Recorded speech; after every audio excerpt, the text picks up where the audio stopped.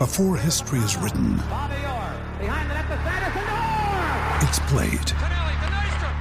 Before it's frozen in time, it's fought one shift at a time. Before it's etched in silver, it's carved in ice. What happens next will last forever. The Stanley Cup Final on ABC and ESPN Plus begins Saturday. Conor McGregor was an exciting fighter, and left-handers are always a lot of fun to watch. But the truth is, most people didn't know Conor until he got on the mic. And make no bones about it, the guy's a goddamn superstar in front of the camera. He could be the funniest prize fighter of all time, particularly if you take his accent into account. And he's kind of got to be the funniest fighter of the modern era. He's got that thing where he's so good at talking shit that you kind of just start to believe what the guy's saying.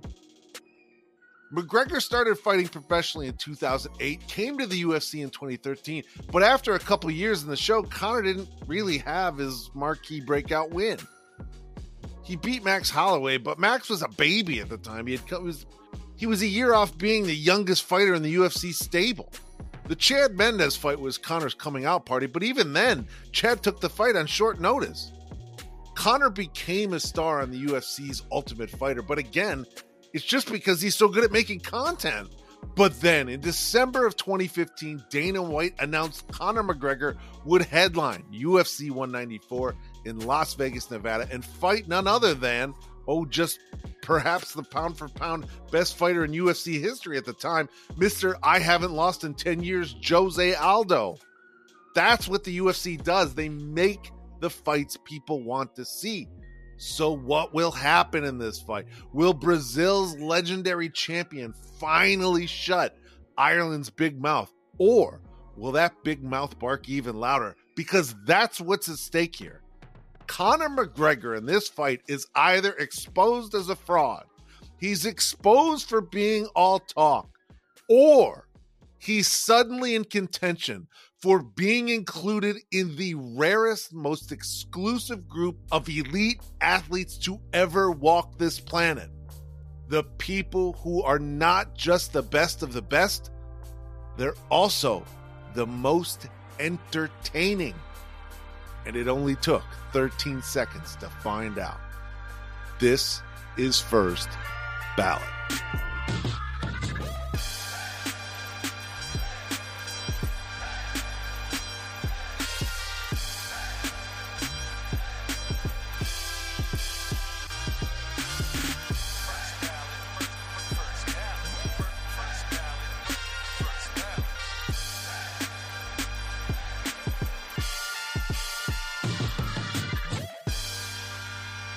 Welcome to First Ballot, the podcast that celebrates the moments in sports that really matter and decides whether they're good enough for the First Ballot Hall of Fame. I'm your host, Neil, a.k.a. Gotham Coach, the long-lost Gasol brother, the podcast Jordan Clarkson, half Jollibee, half Omri Caspi.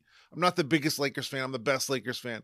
Mr. Not Always Right, but Mr. Never Wrong. Coming to you live from the First Ballot Hall of Fame home office and my Shaquille O'Neal Office Depot, big and tall, executive suite desk chair, top grain black leather. It's fantastic. The First Ballot Hall of Fame podcast is brought to you by the Ball is Life Podcast Network.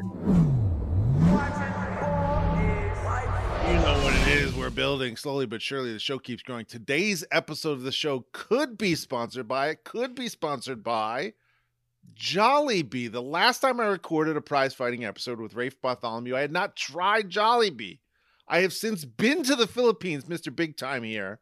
I absolutely loved it, and I ate way too much Jollibee. It's absurd that I would go to another country and then eat a bunch of fast food I can get in fucking Times Square.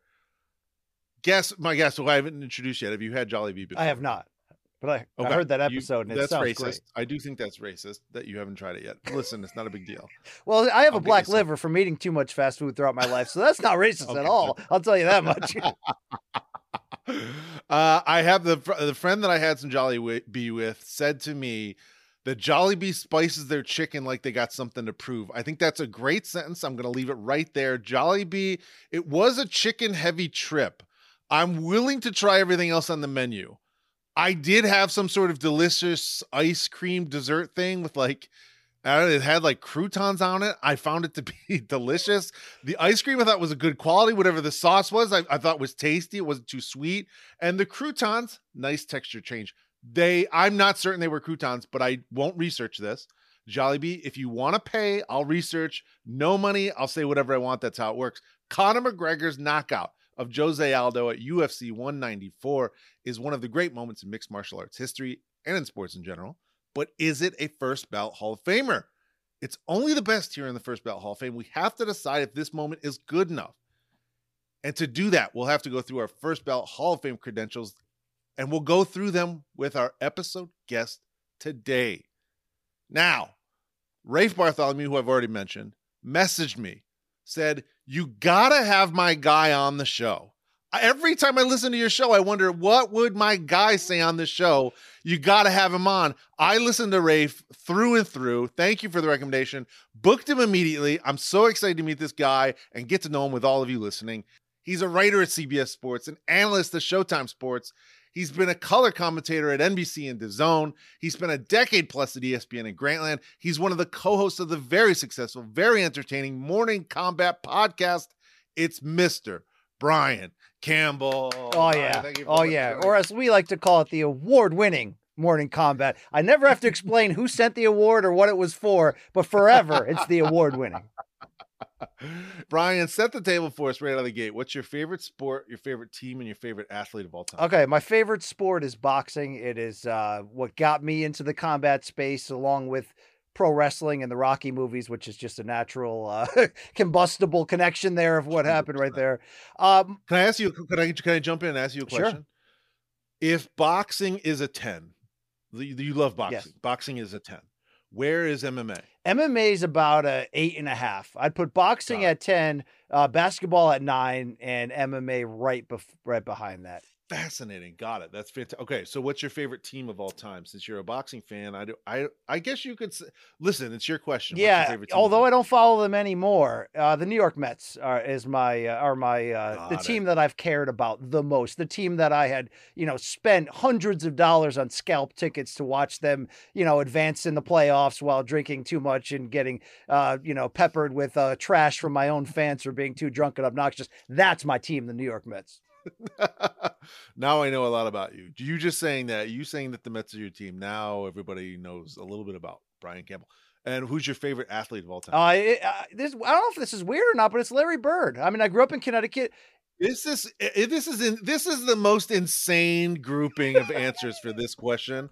You have gone all over the board. I mean, I think it's lovely that you're saying this without thinking twice about how insane your answers are. I appreciate it. I think it's lovely that you're doing it. Please, I'm sorry I cut you off now twice. Explain to me why you love Larry Bird. Well, I grew up in Connecticut, which is obviously not far from Boston. But in the 80s, I spent a lot of time at my grandmother's house. She was a monster sports fan, New York Mets fan, Boston Celtics fan. And she had a rule.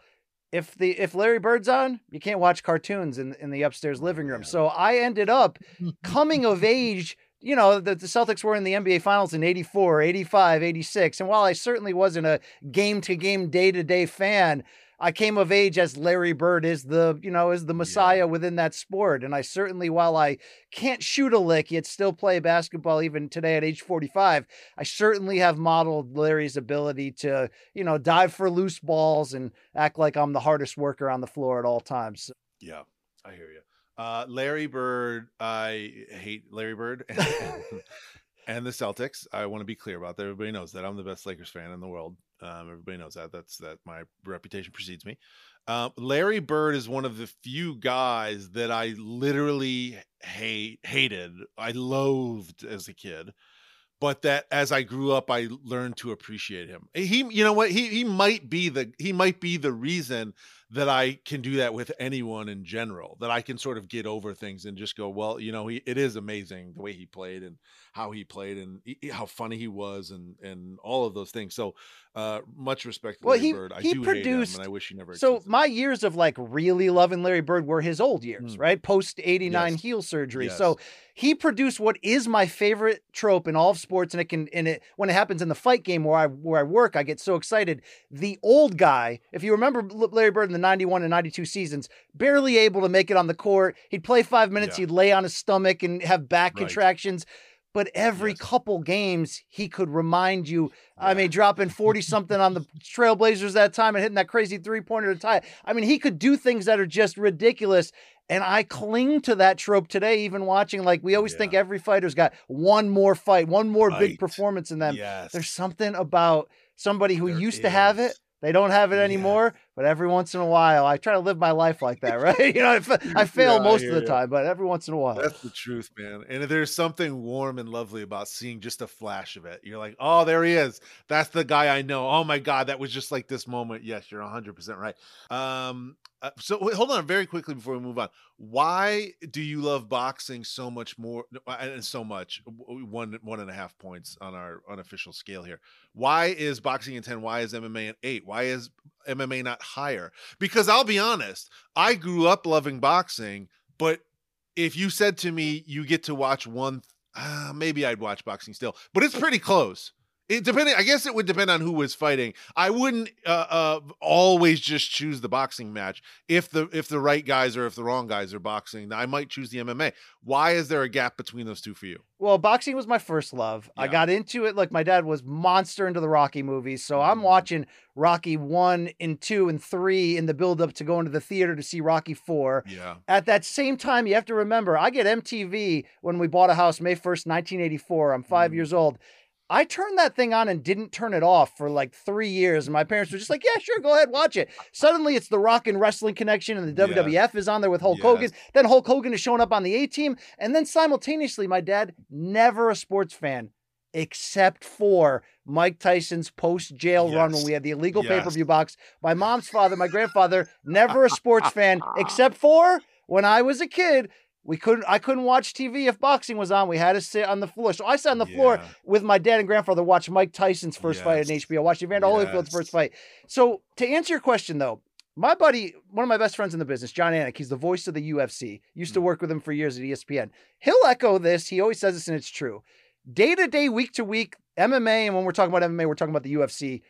It kicks boxing's ass. Day to day, week to week. It gives you what you want. The best fight the best. It's exciting. It's edgy. It's everything. But when boxing is great, which is once a year, twice a year, once every 5 years, depending on your tolerance level, it's the greatest thing in sports. It's a reflection of life. It's gross and gnarly and behind the times in terms of PC ways, but it is just classic. And there's just something connected going back to growing up in a tough town in suburban Connecticut, but a tough factory town, not being able to fight, looking at all the kids that could fight as my idols and mystery matchmaking. Imagine if that kid fought that kid. It's still the same way today in boxing. Imagine if that guy moved up in weight and fought that guy. There's something about the pure element of two men settling it shirtless and finding out in that moment who's tougher that I still yearn for. I mean, I can't disagree with anything you just said. And it's the same thing. And I don't know that anyone's ever answered that question. Like, why do you love boxing? And not said, oh, my old man. Like, it's always the old man. That's where it always comes from. The same thing. I remember sitting in my dad's office and he's in the chair behind me. And those Tyson fights on HBO, man, just to see my father get excited. My father would have made a great dictator. He never spoke to anybody. He had his hands behind his back, constantly judging everyone in his surroundings. But to watch him watch Tyson on that HBO run and to see him get excited, man, that was so much fun. And it just put boxing in my heart forever. And I understand all the issues with it, but I'll never be able to leave it, ever. You obviously remember when Tyson bit Holyfield's ear during his post-jail Showtime run. Yes. My dad standing up in front of the TV screamed the F word like 57 straight times and said, Mike Tyson needs to be arrested. He needs to be deported. He needs to be put away. Like, these are the moments that you're like, oh my God, Dad, you're losing your mind over this. Like, relax here a little bit. You know, like, yeah, those are the moments, man. Those are the moments. And one more thing about my dad. Again, never a sports fan. Used to buy me the WrestleManias. But when Sugar Ray Leonard fought Marvin Hagler in 1987, we had a pay-per-view party at our house. That means that fight had to get to a level that even this non-sports fan at work hearing the guys talk about it had to be like, I'm sorry, I need to see this thing. You know, that's boxing though. Before we move on, I have two questions for you. Three questions. I added one. Number one, who's your favorite fighter, boxer? Two, do you have a favorite fight? 3, and this can be one of the answers that you've just said. If I asked you to come on and talk about McGregor Aldo, I asked you to do that. If you have full production control of the First Ballot podcast, Hall of Fame podcast, and you can talk about any other boxing moment, what boxing moment are you choosing? Wow. Oh, wow. If I'm going to any boxing moment, I'm going to May 7th, 2005. You ever heard of this little piece of business called Corrales Castillo 1? Oh my God. Lightweight title unification, which aired on Showtime. It's not hyperbole to say that's the greatest fight in the history of boxing. It's a 10.5 round movie. It is it's just one of those things that, like, it's actually not my favorite fight. It's my second favorite fight, but it is the most epic piece of business I've ever seen. It is. I want to tell you, I'm completely crestfallen. It is a mistake that I had you come on and talk about McGregor Aldo. We should have done that McGregor fight. Aldo, believe me. No, it's great. And this is going to be a good episode. I'm not going to ruin this. I'm going to make sure that it's good, but that fight's so good. Why don't we, this is my pitch. Me, you, and Rafe get together and do that fight. Heck yeah. Okay. Heck yeah. All right. All right. To answer your questions quickly, my favorite fight of all time, you remember a couple of years earlier, 2002, the Mickey Ward, Arturo Gatti trilogy. Wait, which one? Yes. The first one. Yes. Even though it's not as good of a fight start to finish as Corrales Castillo, there is an emotional connection with the character. I always say this. There's great action fights, but a great action fight could mean different things. Yes. Sometimes it's just two guys running into each other 100 times until one falls. Right. I like action fights that have character, that have overcoming. This isn't boxing anymore, right? It's like this is real life happening, playing out a mirror in front of you. It's the most. That's why boxing is the best sport, because nothing. The stakes are higher than in any other sport because you can literally die there, and people do every single year. But above that, you have an opportunity to show more character within a sporting event than any other sport, bar none, right? I couldn't agree with you more. When you bring up those two fights, it makes me go, there are sports fans. There's like a fucking 40-year-old sports fan. Like, now I'm not even talking about a kid. There's like a 40-year-old sports fan, loves sports, loves the NFL, loves basketball, watch baseball every once in a while, loves World Cup soccer, all that stuff, and has never seen those two fights. And I want to put my hand on that person's shoulder and go, what are you doing?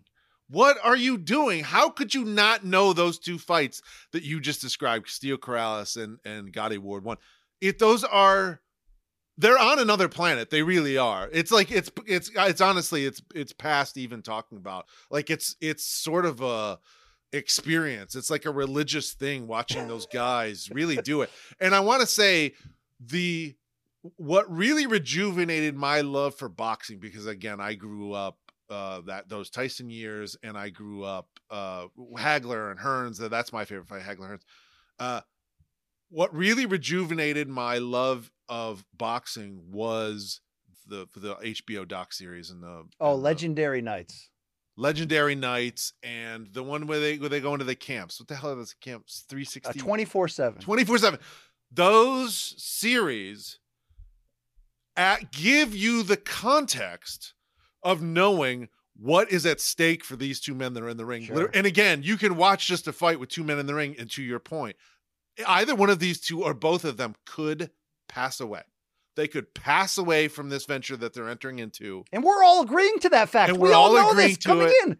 And now, and then they add those doc series that give you a little bit of their backstory and the kids and the grew up poor and whatever the backstory was. It just to me, it roots me even deeper in what's going on in these moments. Sure, I absolutely love those, all of them. I don't care who's fighting. If they made a doc series on it, I'm watching, and we'll talk about the one for this McGregor Aldo fight as well.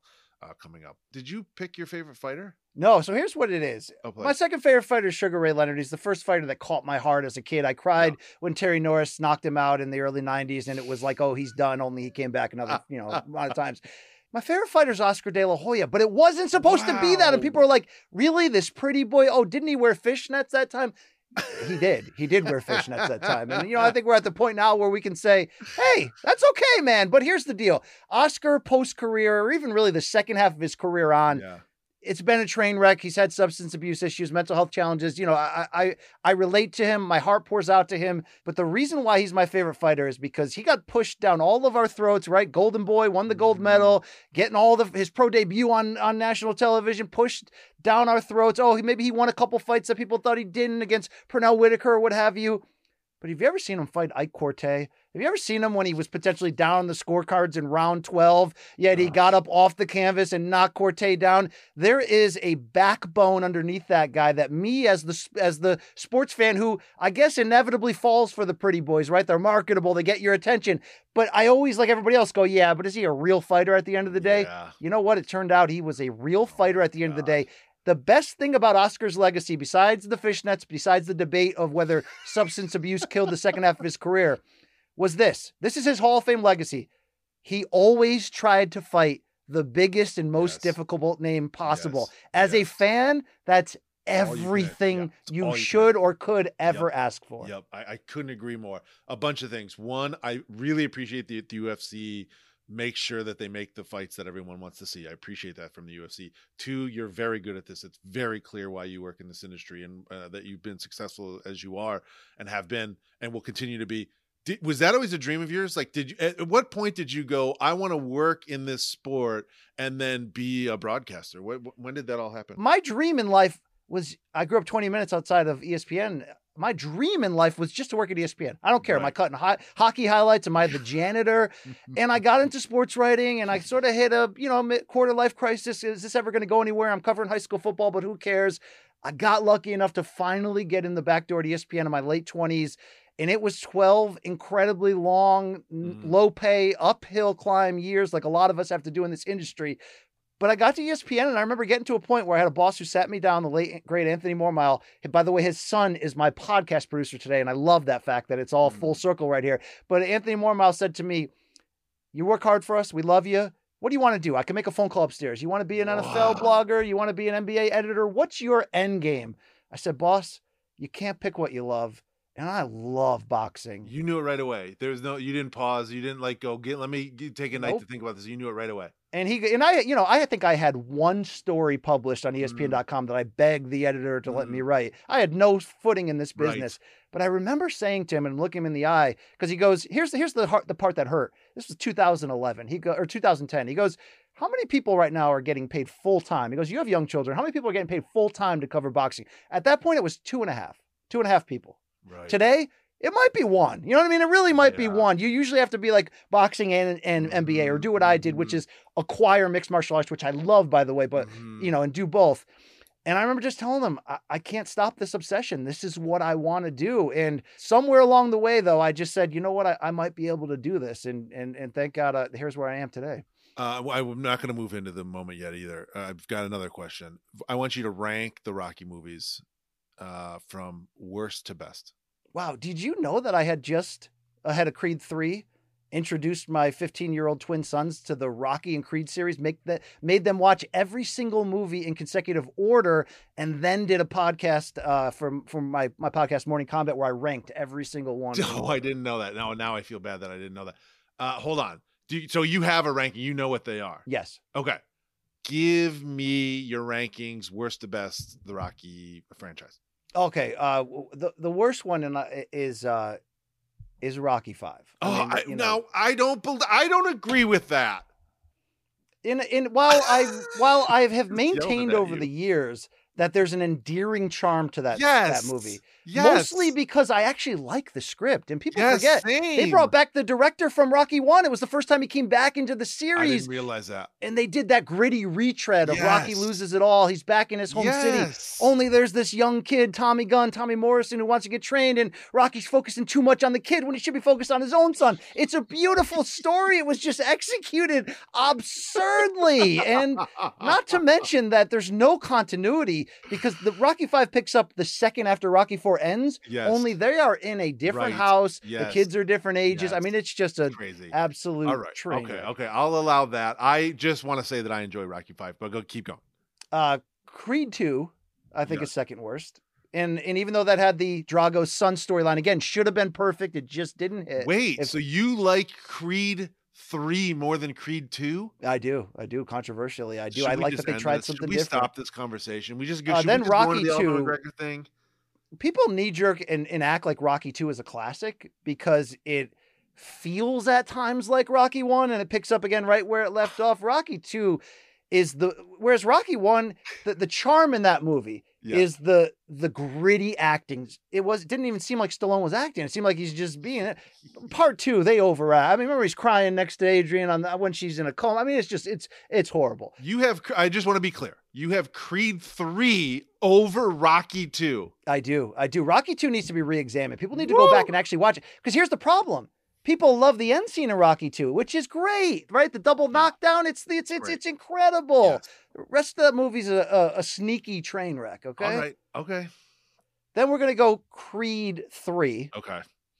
The villain. What's the fella's name? The villain is I don't know his name. But the bad guy is. Yeah, I know who you're talking about. Jonathan Majors, is that his name? Yes, Absolutely that's incredible. boy, Absolutely incredible. I actually liked the chances they took in the main event fight where other people didn't, with the cage and all the kind of weirdness, Dodger Stadium. I was all into that. Spoiler alert, okay?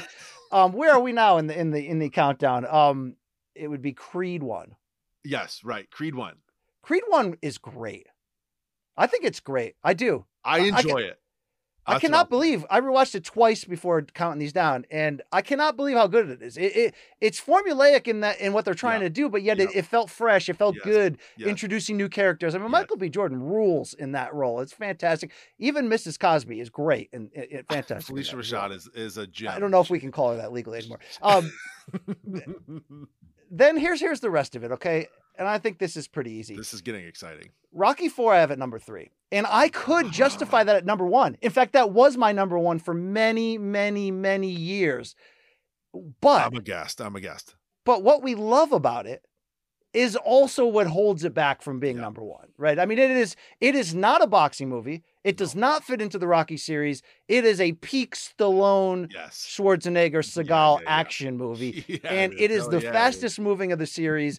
Remember that scene where Drago's getting poked with the steroid needle? That's the whole movie. It's just on steroids. And the greatest soundtrack of all time, Rafe Bartholomew and I did a Grantland boxing podcast where we picked No Easy Way Out as the theme song, obviously, right? Okay, number 2 is Rocky 3. And I think this has a case for being the best ever.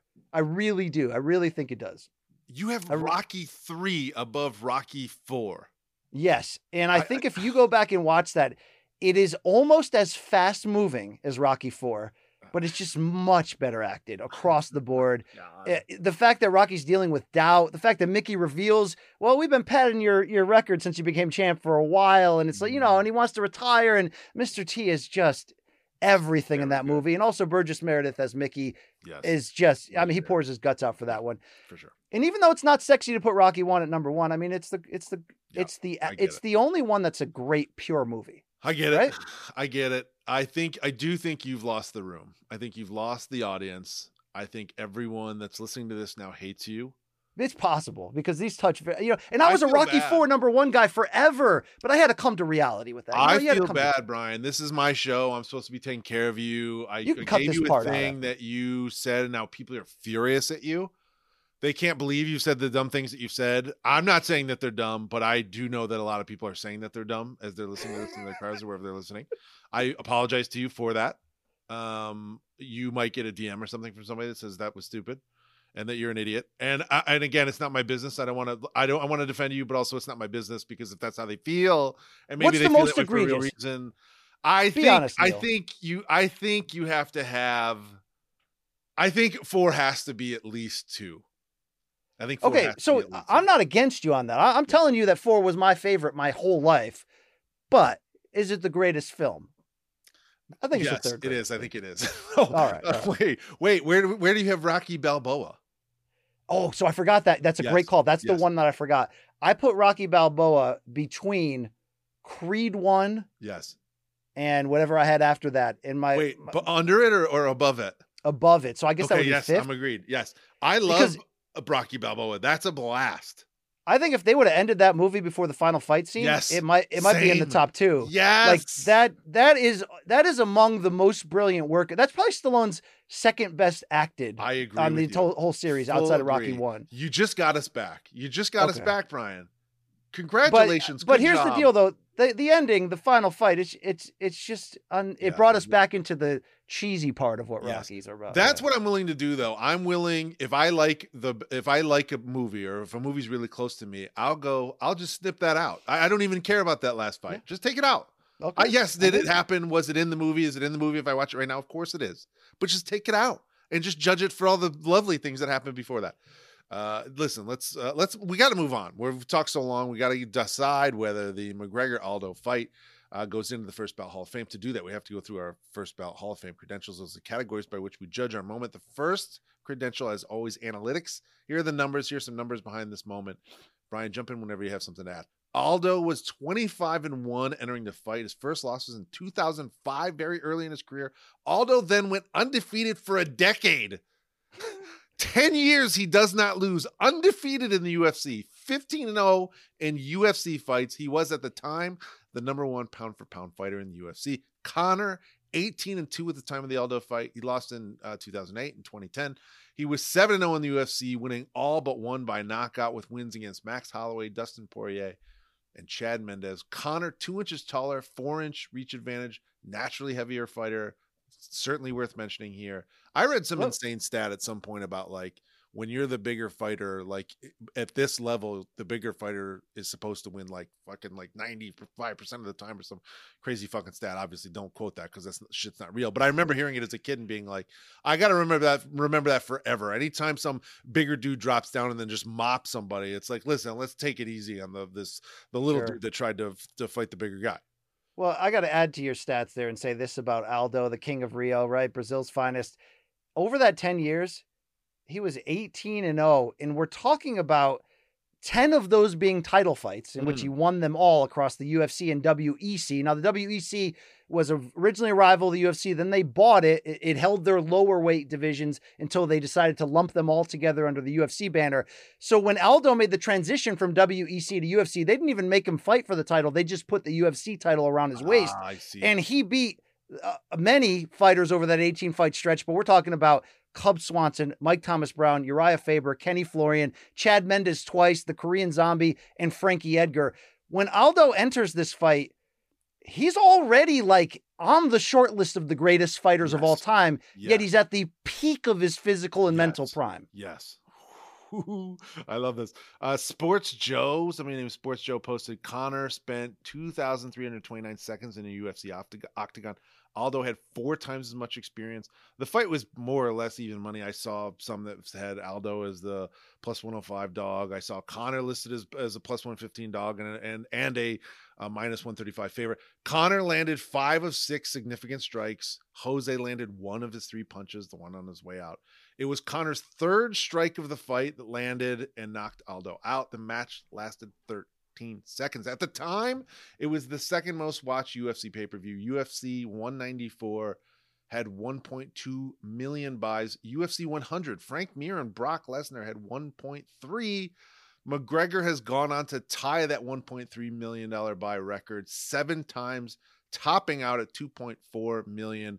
The UFC's most watched fight against Khabib Nurmagomedov. Conor has the top 6 most watched fights in UFC history. Any thoughts on these stats? If I can add to your stats here, Conor McGregor's career as we record this is not over, although it's very much feeling like it's in the twilight. Yes. But what's his greatest legacy? Becoming the first champ, simultaneous 2-division champ? Maybe. How about this? The 10 biggest pay-per-view fights in UFC history. He headlined 8 of them. Of his 8 headlining pay-per-views, 7 sold more than 1 million buys.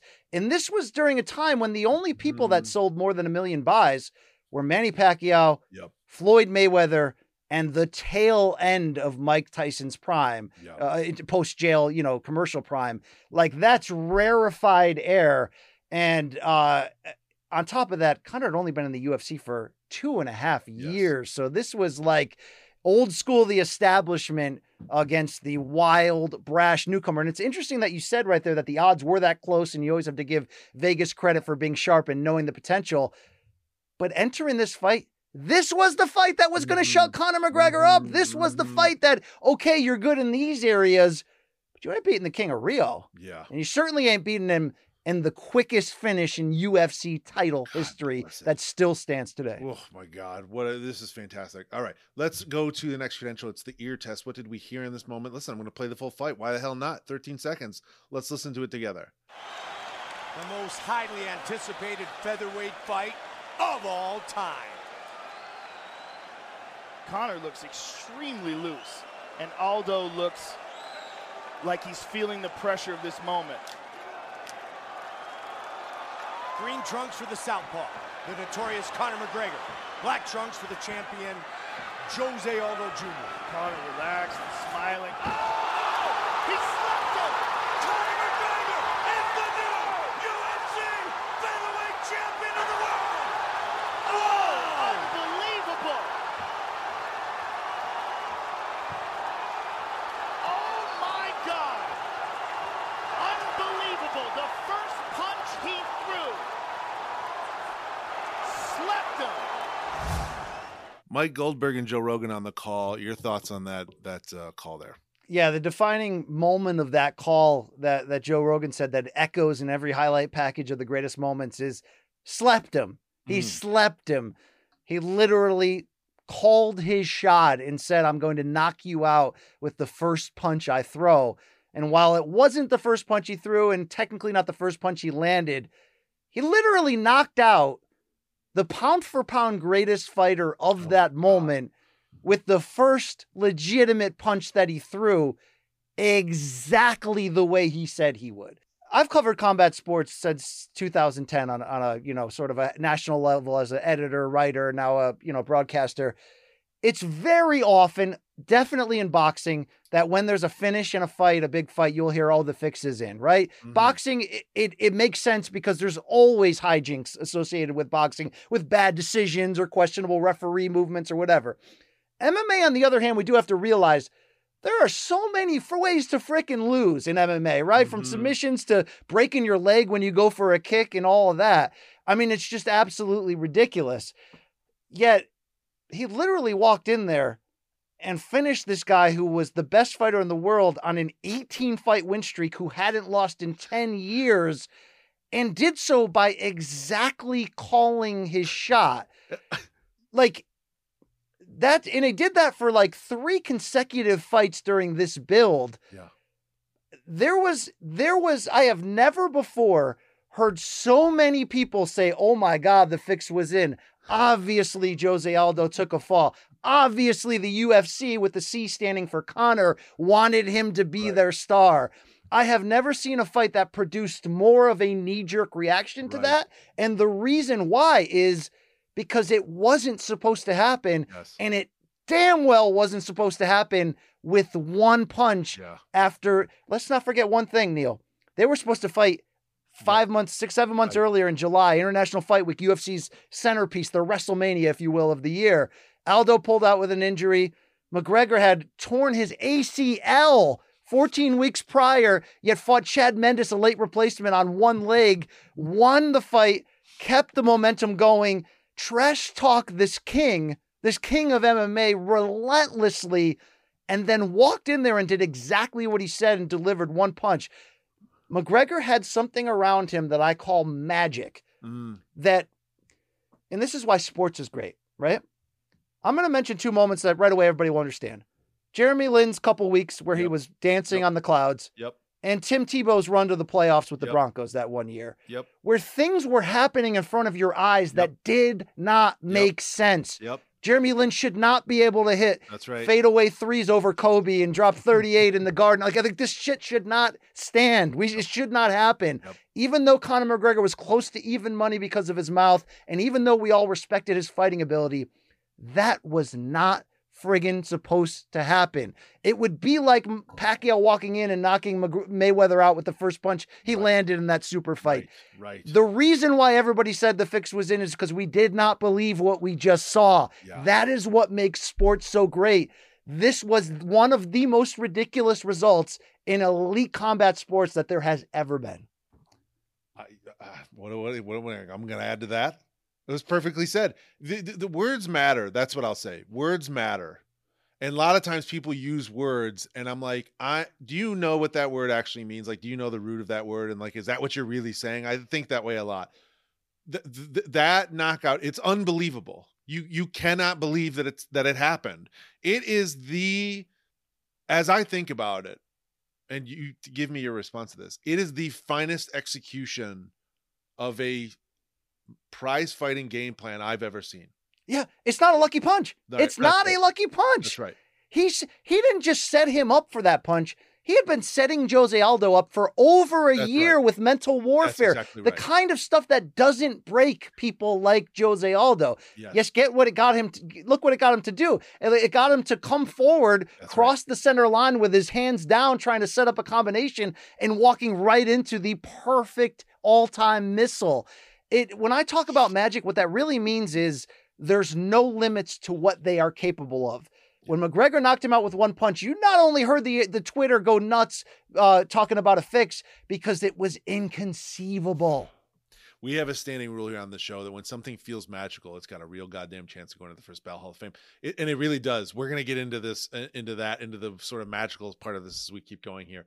The one thing I want to reference quickly here in the ear test, Joe Rogan, who I don't agree with a lot of the things that he says, but he is an absolutely exquisite play-by-play color commentator, UFC. True or false? Yeah, especially back then. I think he's a little bit past his prime now, and he only does the big events, and some people like other ex-fighters before, but Rogan played such a key role in this company's history, and at this point in 2015, he is at the top of his game. That's all you needed to say.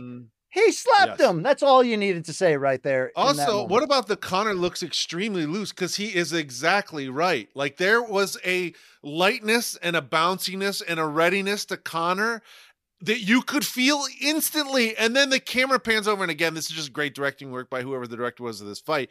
Camera pans over and he's like, in Jose Aldo, looks like he's carrying the weight of the world on his shoulders or whatever it is that he said. It just framed the fight and the start of this thing perfectly. It just set this table perfectly for this one shot knockout. It was just a fantastic little broadcast on a very short fight. Cue the ESPN 30 for 30 narrator voice.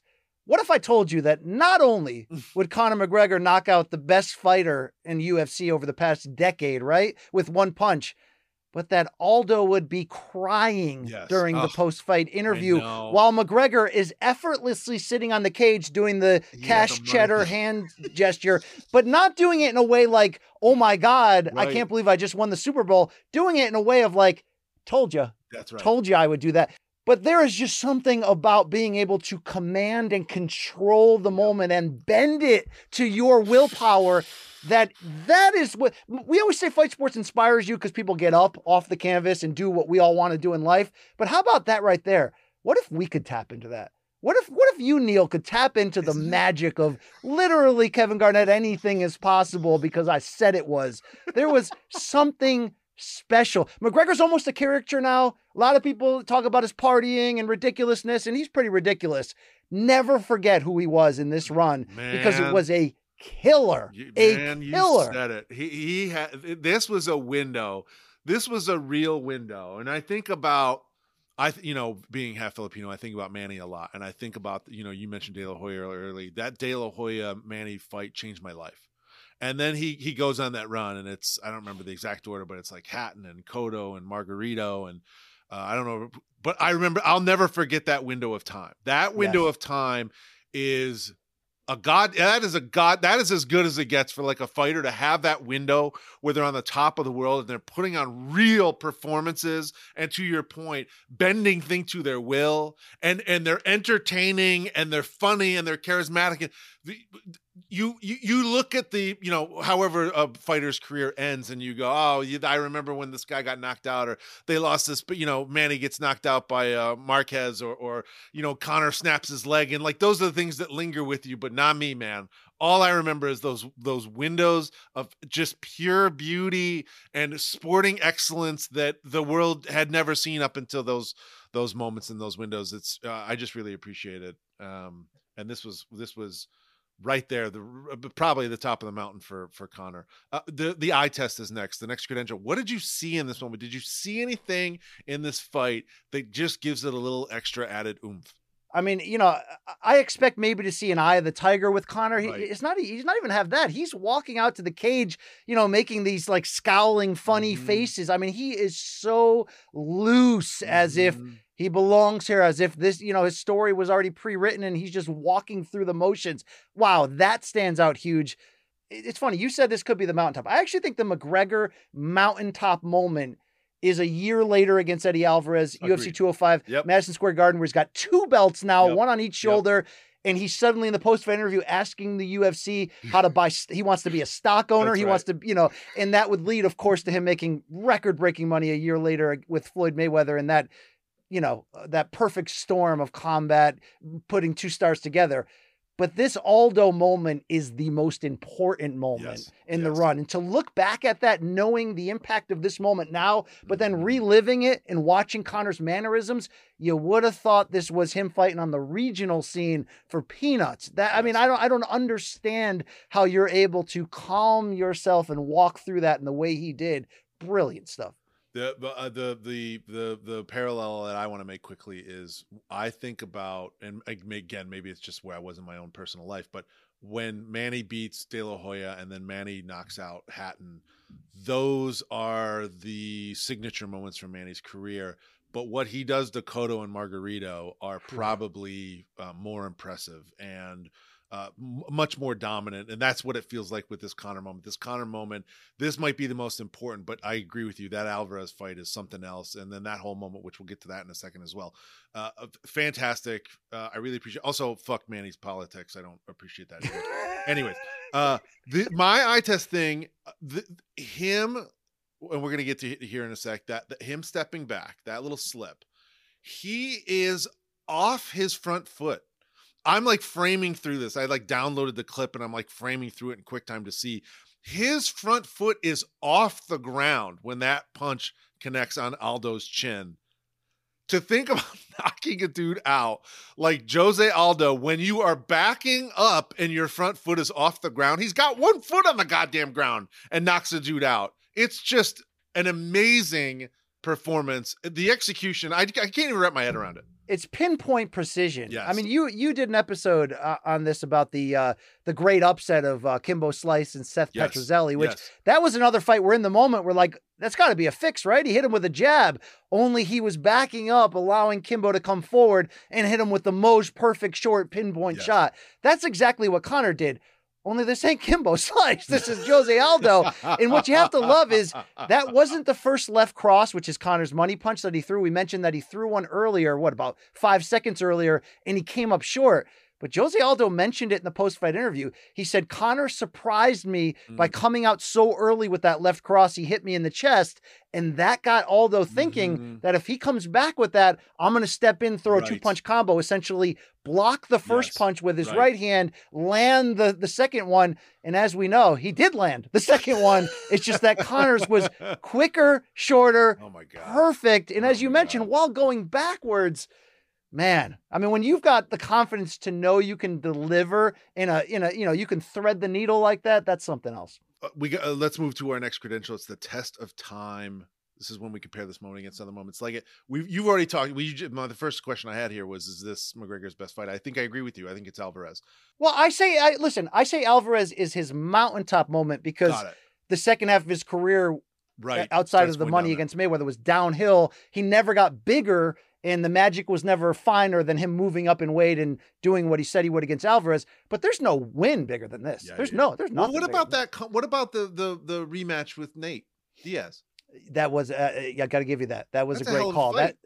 That showed Conor digging in when we questioned his cardio. Let's not forget that he's basically up 2 weight classes at welterweight, right? Yes. Because he fought Nate at UFC 196 last minute when RDA, Rafael Dos Anjos, who was the lightweight champion at the time, pulled out with a foot injury. Yes, the way that Conor fell apart in that first fight with Nate at UFC 196, got submitted after dominating early, but then later that summer came back and just at UFC 202 fought with a level of guts and, I don't know, like ability to like reinvent himself within a fight that he's never had again.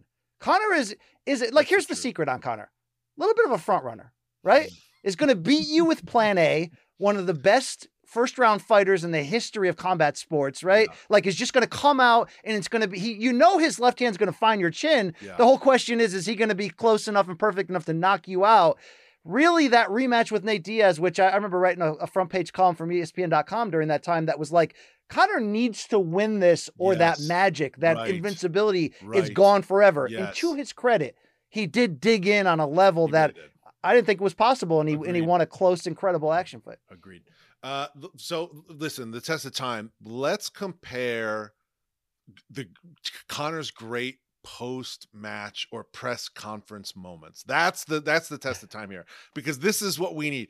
Is what Connor did after this Aldo fight, is it great? Where does it rank among the other phenomenal Conor McGregor microphone moments? Let's listen to what Connor said right after the Aldo fight. Here it is. Again, nobody can take that left-hand shot, but I tell you, he's powerful and he's fast, but precision beats power and timing beats speed, and that's what you saw there. That is so good. In my head, he had to have planned that, right? Do you think he wrote that? It's perfect. It described the situation. Perfect.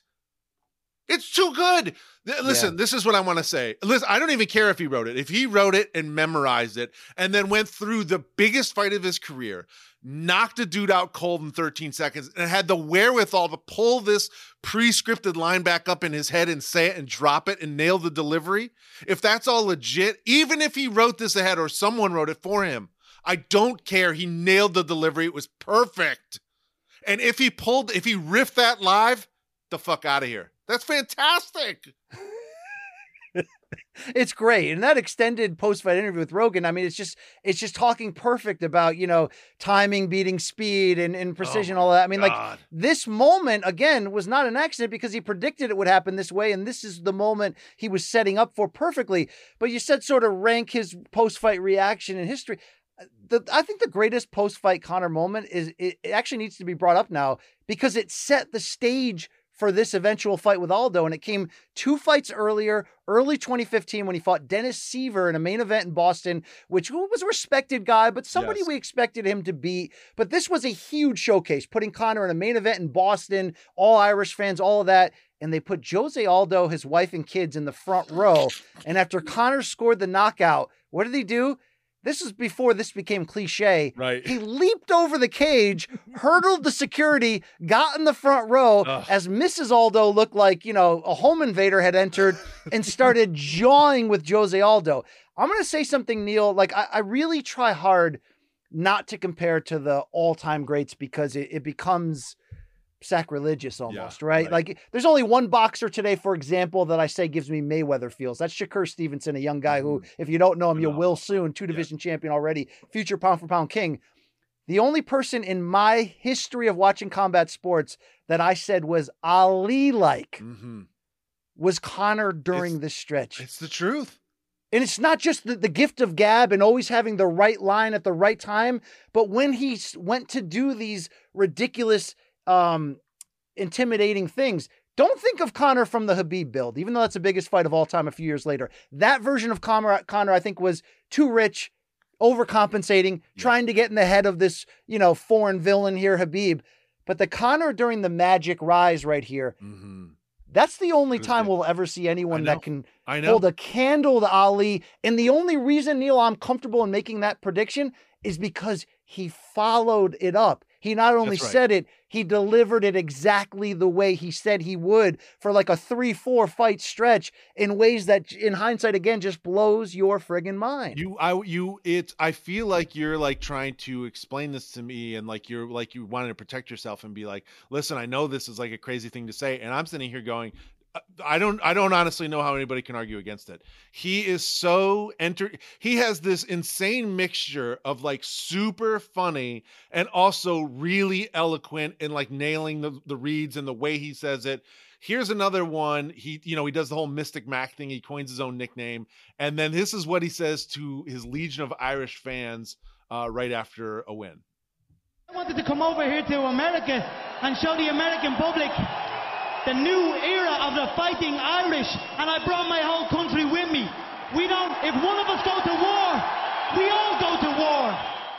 I mean, he just spent whatever it was. He just spent 15, 20 minutes getting punched in the face and like running around, and his future's on the line, and his family's financial, solvency is hanging in the balance.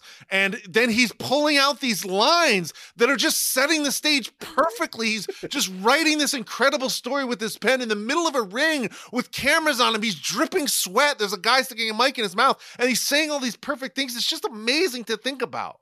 Yeah, and it's one thing to say, it's another thing to back it up, but he was always on point. The Conor McGregor fight weeks are more fun than even the best boxing. I just told you that boxing at its best, there's nothing like it, and I still agree with that.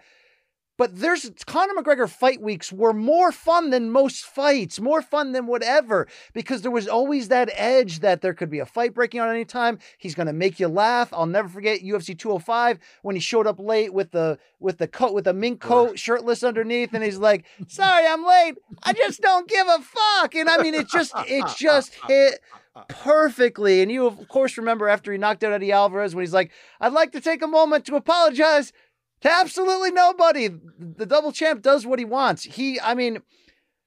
I don't know if we'll see this again, Neil. And all you have to do is, there's a couple of Conor McGregor documentaries out there, but there's actually one in particular which follows his pre-UFC days into some of these fights we're talking about, like Aldo. And before he was even in the UFC, there's a camera in his bedroom with his girlfriend, now his significant other, sitting next to him. And he's saying the same things back then. Yep. Only he has no money to his name and nobody knows who he is. Yep. He has become such a character that it is hard to remember who he was. But Neil, you're not going to see another guy like this. It's the truth. You're just not. I just can't imagine. Seeing it. Here are the rest of these clips. Here's one. This is at the tail end of a pretty long post-fight interview. So again, this man has been punched in the face. Someone tried to kill him for like 20 minutes, and then someone sticks a microphone and a camera in his face and goes, "Now be eloquent and entertaining." And then he does it for a long time. And at the end of the interview, he says this. Well, I said it last year. We're not here just to take part. We're here to take over. Well, absolutely perfect. Here's Conor in a pre-fight lead up. You're talking about the pre-fight Conor. Here's another classic. Who do you think would give you the hardest fight out of anybody on stage?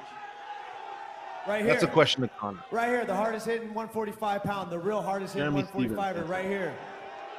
This guy TKOs people. When I knock people out, they don't fucking move. They're not. Who the fuck is that guy? Conor's just in complete control. He's in complete control. When you think you've got a chance to steal a little bit of spotlight from him, he's in total control. He doesn't rush forward. He doesn't need to throw some giant haymaker. He just steps back and throws that shot right on the button, knocked out cold. It's perfect control. In the ring, outside of the ring, on the microphone, it's super duper impressive. Here is Conor with Floyd pre-fight. This is probably the funniest thing I've ever heard leading up to a prize fight. What the fuck? He's 40! You're 40 years of age! Dress your fucking age! Carrying a school bag on stage!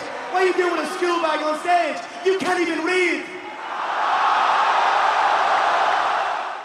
I mean, he's just on another planet.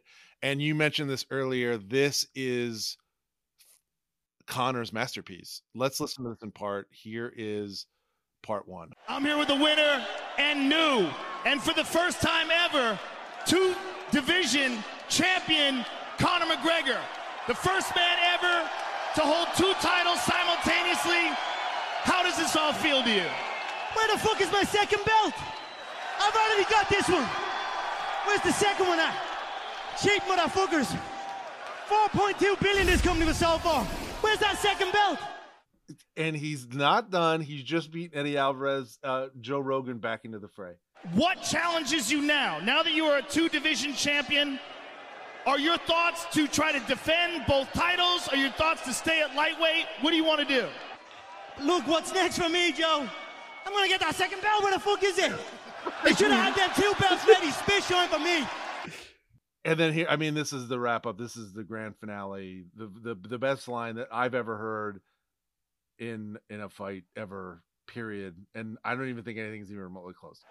I've spent a lot of time, Joe, slating everybody in the company. Backstage, I'm starting fights off everybody. I've ridiculed everyone on the roster. I just want to say from the bottom of my heart, I'd like to take this chance to apologize to absolutely nobody. The double champ does what the fuck he wants. I mean, it's just a perfect setup. It's a perfect setup. The only thing I wish is that Joe Rogan hadn't said, "Here's your second belt." Just that little, just hearing Joe in the background, man, leave that naked. I wish the UFC uploaded that and just pulled that out. That is just devastatingly funny and charming and entertaining. It's just, he is so goddamn good. Yeah, I mean, there's a reason why he's, the most popular, the biggest star in the history of this sport. And what preceded him, let's not forget, were the short but incredible Brock Lesnar and Ronda Rousey eras, Right. where UFC had their first legitimate, look, Chuck Liddell was big, Tito Ortiz was big, but they had household crossover event names in Brock Lesnar and Ronda Rousey. Yet Conor took that to another level. And I want to bring that Ali comparison back in one more time, because again, it's one thing to be able to say all this stuff and have the timing and be funny, but also be charming. It's another thing to deliver. But his grasp of mental warfare, that's what's most Ali like. How did Ali beat Sonny Liston, if you're a boxing historian, in their first fight? By making Liston believe he's crazy. Right. How did Conor beat Jose Aldo? Because they had two builds to the fight, because Aldo pulled out of that fight, like I mentioned, months earlier. And this is back when the UFC used to put some money behind the pay-per-view promotion. They went on a multi-city press tour. They went to Brazil. Conor is trashing the local Brazils, bringing up the favelas, making fun of it. And then he goes over and steals Jose Aldo's belt. So over time, think of him jumping the fence that I mentioned and running into the crowd after he beat Seaver. Those are planting seeds in Jose Aldo's head that this guy might actually be crazy enough to be as good as he says he is, but B, I freaking hate this guy so much that I'm going to get out of character to try to prove to him how much he's wrong. And I don't want people to realize, if you weren't a day-to-day MMA fan, even though these odds were close, it was expected that inevitably Conor, who did not have a well-rounded game, he had a left hand and he had great timing. Inevitably, when he fought a complete, well-rounded fighter, particularly one who can wrestle, that the gig would be up. It would be all over. But if he can get you your chin before that happens, my God, you know what I'm saying? Like this was the greatest thing. He is the greatest gift the UFC has ever received. He really is. So it's time to get into this. Let's dive into the magic of this moment. It does feel a little bit, even like when he's like, Conor feels incredibly loose. He seems like he's on another vibration. He feels like he's on a different wavelength. And then you talk about the fact that they were supposed to fight previously. And Conor, during that lead up, predicted that he thought Jose might bail out of their first fight. He predicted he might bail, and then he did. And then he came back, and Conor completely and totally predicted how this was going to go. He called his shot. Like that's the thing I think about. When I think about Babe Ruth calling his shot, which I don't even know the truth behind that story. We'll have to do an episode on the calling his shot at some point. But as a kid, someone told me once Babe Ruth walked up to bat, pointed where he was going to hit the ball, and then hit a home run there. And as a kid, I was like, that's the most insane thing I've ever heard in my life. 1932 World Series, so it wasn't a game that mattered. Fucking Jesus Christ. See, I don't know anything about it. It could have been any game. To do that in any game and then to hit the home run in that direction feels amazing. It feels like otherworldly. And when I think about this moment, I go, Conor told everybody what he was going to do time and time again, and then he did it. Let's listen to Conor again, pre-fight, leading up. Here's what Conor had to say. I think the right hand could be, if you look at I felt when we stared down, I felt his right hand was twitching a little bit, but it was a subtle tell for me. He is ready to unload that right hand, but I feel that could be a downfall for him. If he lets that right hand go, I will not be there. If I feint and he reacts some way, I will feint and I will give him that reaction to set him up for something else. I will create traps and dead space inside that octagon all over the place, and I will walk him into it like a zombie. I mean, he did exactly that. And then there's this apocryphal clip, which maybe you've seen online. We'll put it on our social at First Ballot Pod on Twitter, at First Ballot HOF on Instagram. I realize those should be the same. Where Joe Rogan is referencing watching Conor warm up for this fight. We talked about it earlier. Here is Joe discussing it on his pod. And did you see the video of him warming up in the dressing room, and then in contrast, like a split screen with him warming up right next to the actual fight itself? He was preparing exactly for that maneuver. And he's mimicking Aldo's face first movement, and he does this little slight step to his right hand side. He makes an adjustment. He throws the first left hand. The first hand doesn't land. So if you watch him moving, he throws that side kick to the leg. Then he makes a very slight step to the right. Aldo moves to the right hand, counters him with the left. Boom. Brian, he doesn't just win this fight, the biggest fight of his career, in fantastic fashion. Everything that he said he was going to do, he did. How do you explain that?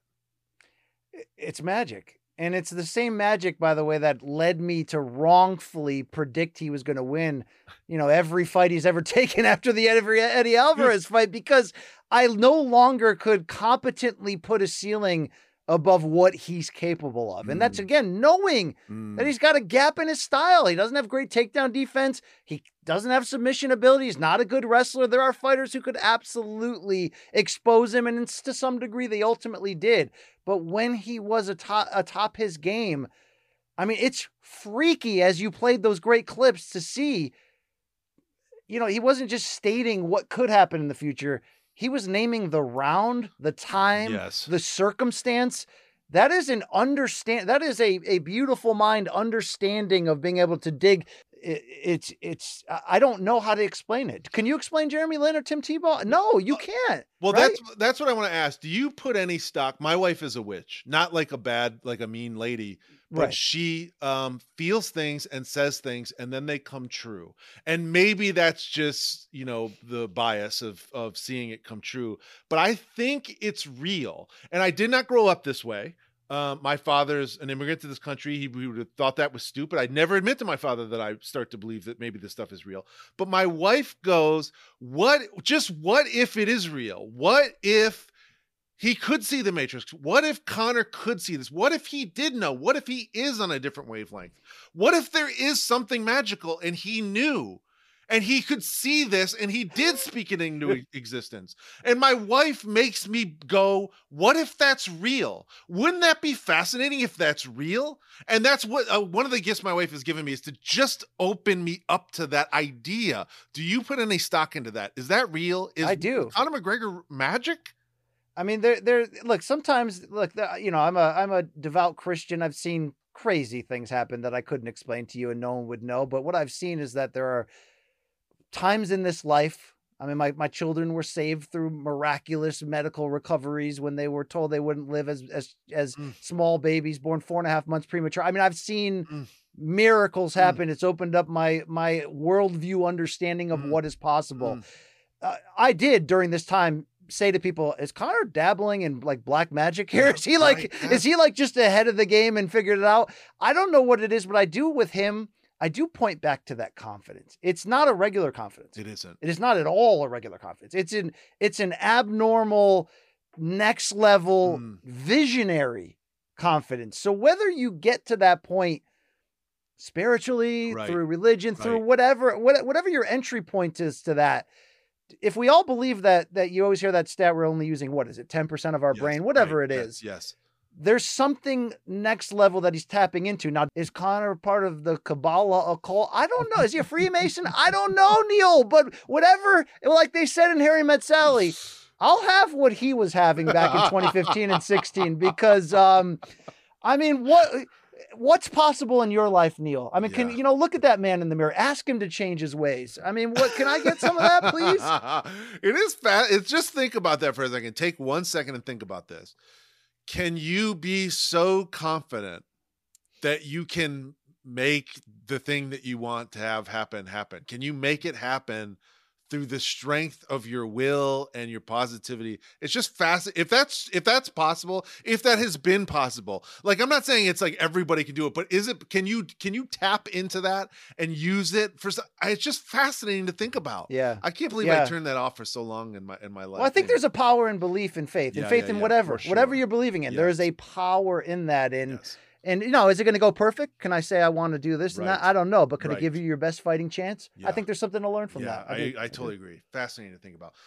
We've got a couple other credentials here I want to rip through. Twitter fingers, any great tweets? I've got one here from a B. Campbell. He tweeted at Marathon Mike, better believe I'll catch it. I hope McGregor is for real, but I have a hard time not seeing Aldo expose him. That's from you, Brian. Wow. Tweeting it at the Marathon Mike and saying that you believe Aldo will expose McGregor. How do you feel now that you were 100%? Wow, I didn't even know I tweeted that. I have no idea who Marathon Mike is, but I want to tell you again, that was the thought that, hey, this guy's 100%. Fun as crap. Yes. He makes following the sport fun. Right. He predicts these things. Right. But Jose Aldo is a whole nother level to it, right? We all loved Hoop Dreams, but inevitably Arthur Agee was going to run into that city powerhouse that was going to take him down, right? It's like, hey, fun while it lasted, right? That's the truth. The X Factor, my X Factor here is that embedded series. It's the doc series that UFC does on YouTube. And again, they sort of are documenting the entire, lead up to the fight. Conor says, quote, I would invade his favela on horseback.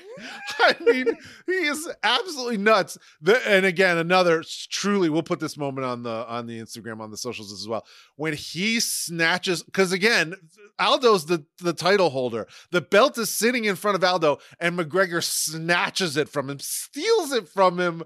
I mean, it's just so funny, and that series is so good. And again, really sets the table for how much these two don't like each other, how much Conor is baiting this guy into being, enraged, and then he steps into that punch. It's a fantastic X Factor, and it's mine here. Do you have an X Factor for this fight? Well, I don't know if it's an X Factor, but I'll say one thing about this fight. Yeah. To me, this is one of the short list fights of, like, if you did it at that point, right? This was December of 2015, and you had run it back 10 times. We always say that. Okay, you upset, this team upset this team, but what happens in a 7-game series? Yeah. I still believe, like, the great unknown is what would this fight have actually looked like? Right. All we got was 13 seconds. Yes. Conor landed the perfect punch at the right time. Great question. Did he play mind games to get Jose to be open for that? Yes. He might have. It might have all worked out perfectly. But what the heck does that fight actually look like? It turned out just by happenstance, unfortunately for Jose, that he never got the rematch. Now, part of that is because the next year Conor would stumble into a 2-fight series with Nate Diaz that we talked about that was outside of his weight class. Jose Aldo would come back the following summer. He would fight for the interim title in the division in the rematch with Frankie Edgar. He would win it. Eventually, though, he'd be upgraded to full champion when Conor beat Eddie Alvarez for the lightweight title and then walked away from the sport for a while. So we never did get that. Shame because of who Jose Aldo was and still is, right? An all-time great. If anybody deserved a rematch, it was him. For sure. But Conor gets to own their rivalry, that fight, that moment, and we'll never know. Neil, if that fight goes 3 minutes or 6 minutes, it might be a completely different fight. We have no idea.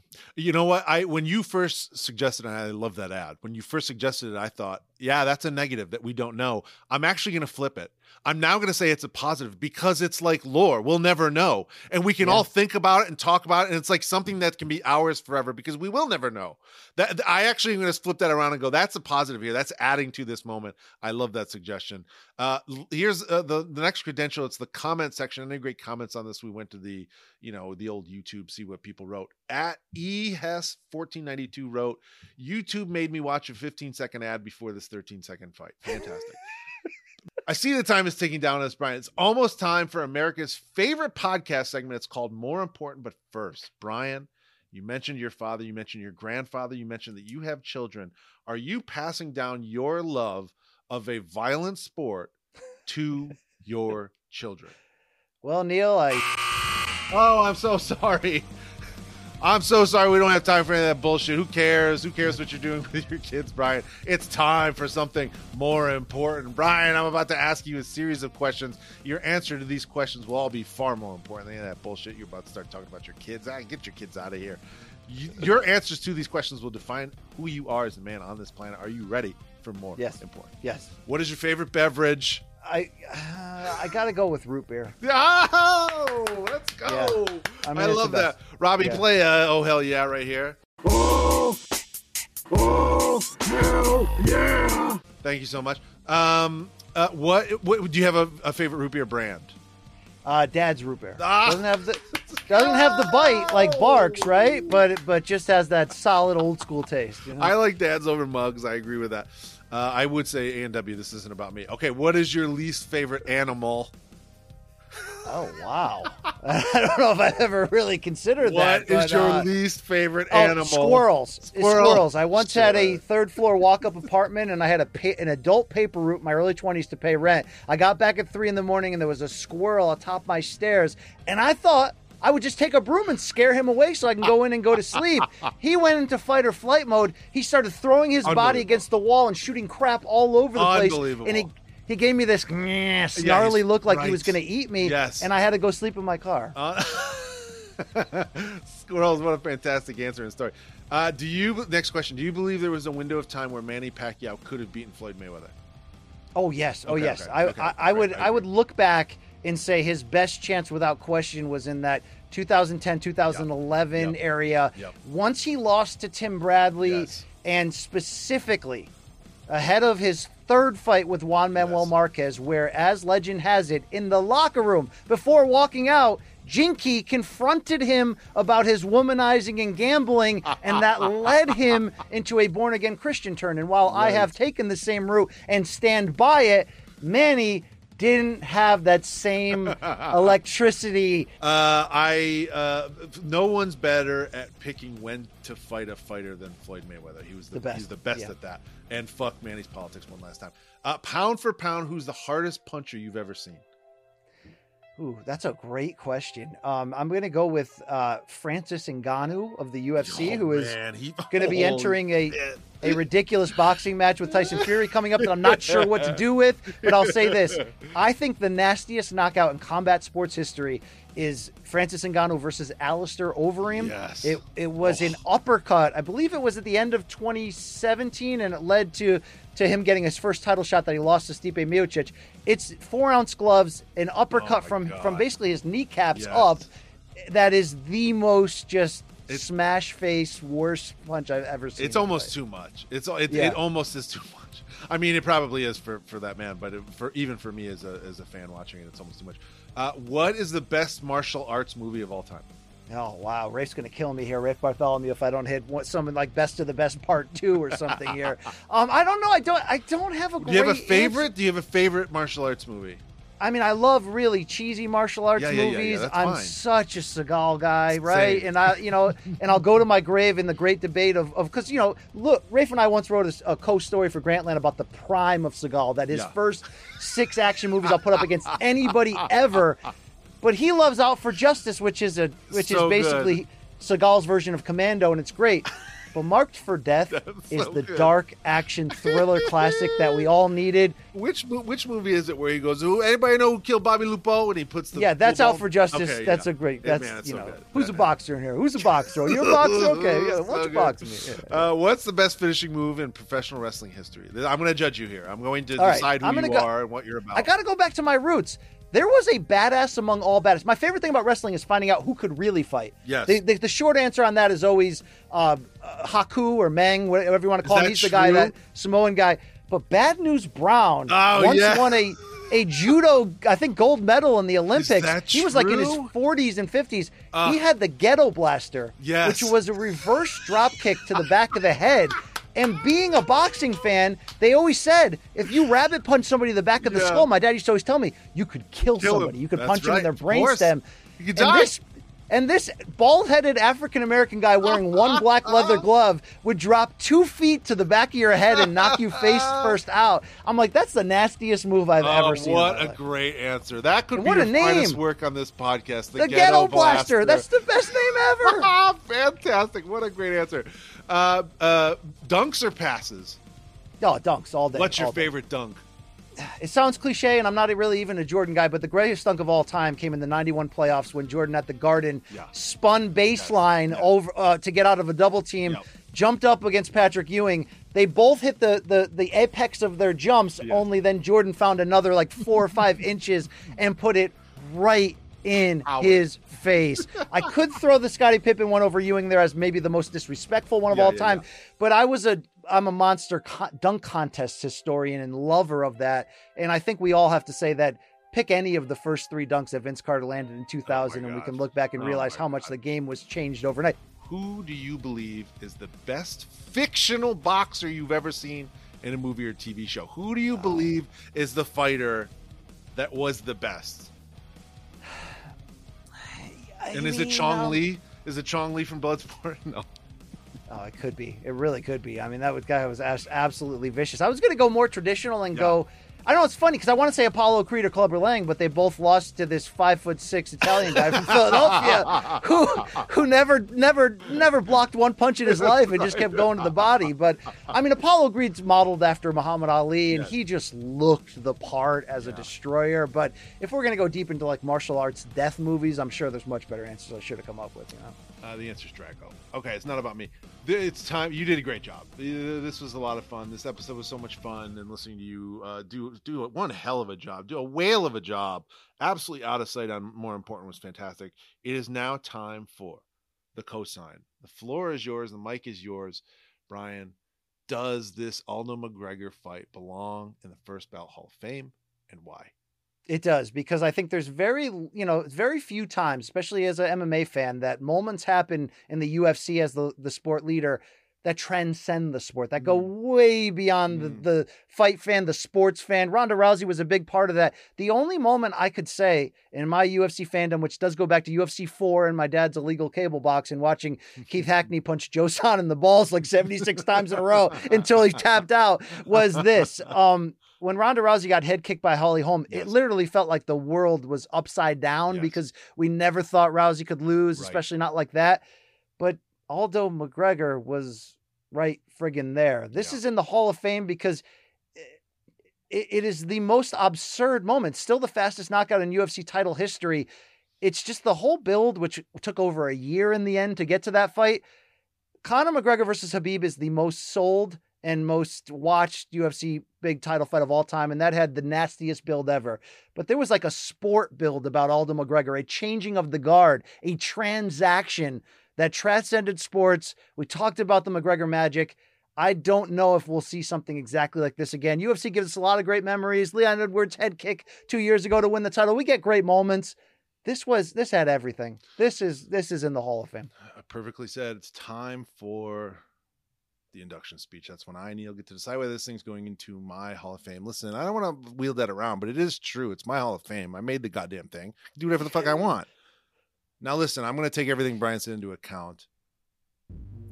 There's not much I can add past that. The only other thing I wanted to say, I read a quote from Conor on his Instagram page.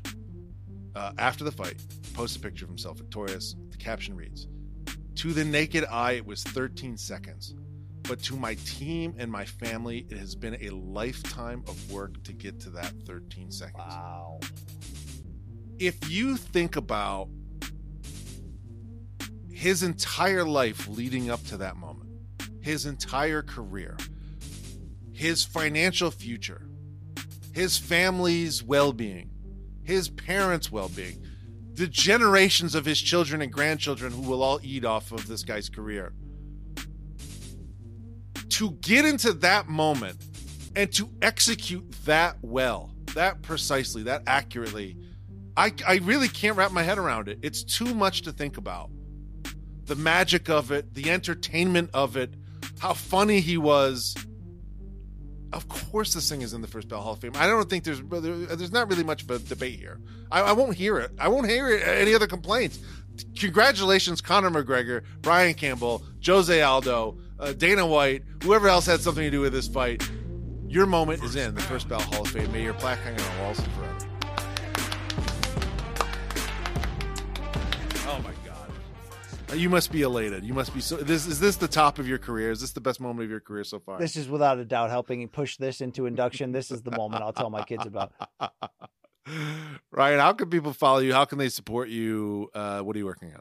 Thank you. You can find me at B Campbell on Twitter X or whatever we call that Musk-infused place. At Brian C. Campbell on Instagram. But really, my heart and soul gets poured into Morning Combat 3 days a week. It's Showtime Sports and CBS Sports digital show looking at previewing, reviewing, interviewing everything that matters in boxing and mixed martial arts, and a lot of dick jokes thrown in between if that's your comedic flavor. Luke Thomas and myself, and calling fights hopefully somewhere for Showtime as I continue to climb the ladder in my career. I'll tell you what, I've done a lot of great drugs in my life, Neil. Okay, not anymore though, but I've done a lot of great drugs. The best drug in this world is sitting ringside and calling a boxing match and lending your voice to the soundtrack of this. There's nothing. I mean, I'm sure there's a lot of sex I didn't have that could have changed my life, but there's nothing like this. Okay. You know what I mean? There's nothing like this. Brian Campbell, thank you so much for being on the show. Thank you. That's it. That's the show. My thanks to Mr. Brian Campbell. Now there's a guy I think I could be friends with. Me and Brian talking sports and watching fights. Man, that would be great. Follow Brian, support that man. We're all we got. My special thanks goes to my old man. I love you, Dad. Thanks for getting me into sports and prize fighting especially. Thanks to the team, Jessica, Rob, Bob, Rhythm J, EJ, DA, David Ostramskis at Ball is Life. That's the team. The Asians outnumber the non-Asians on this show. That's important. Please rate and review us if you would. It would help the show. And please come back next week for more First Ballot.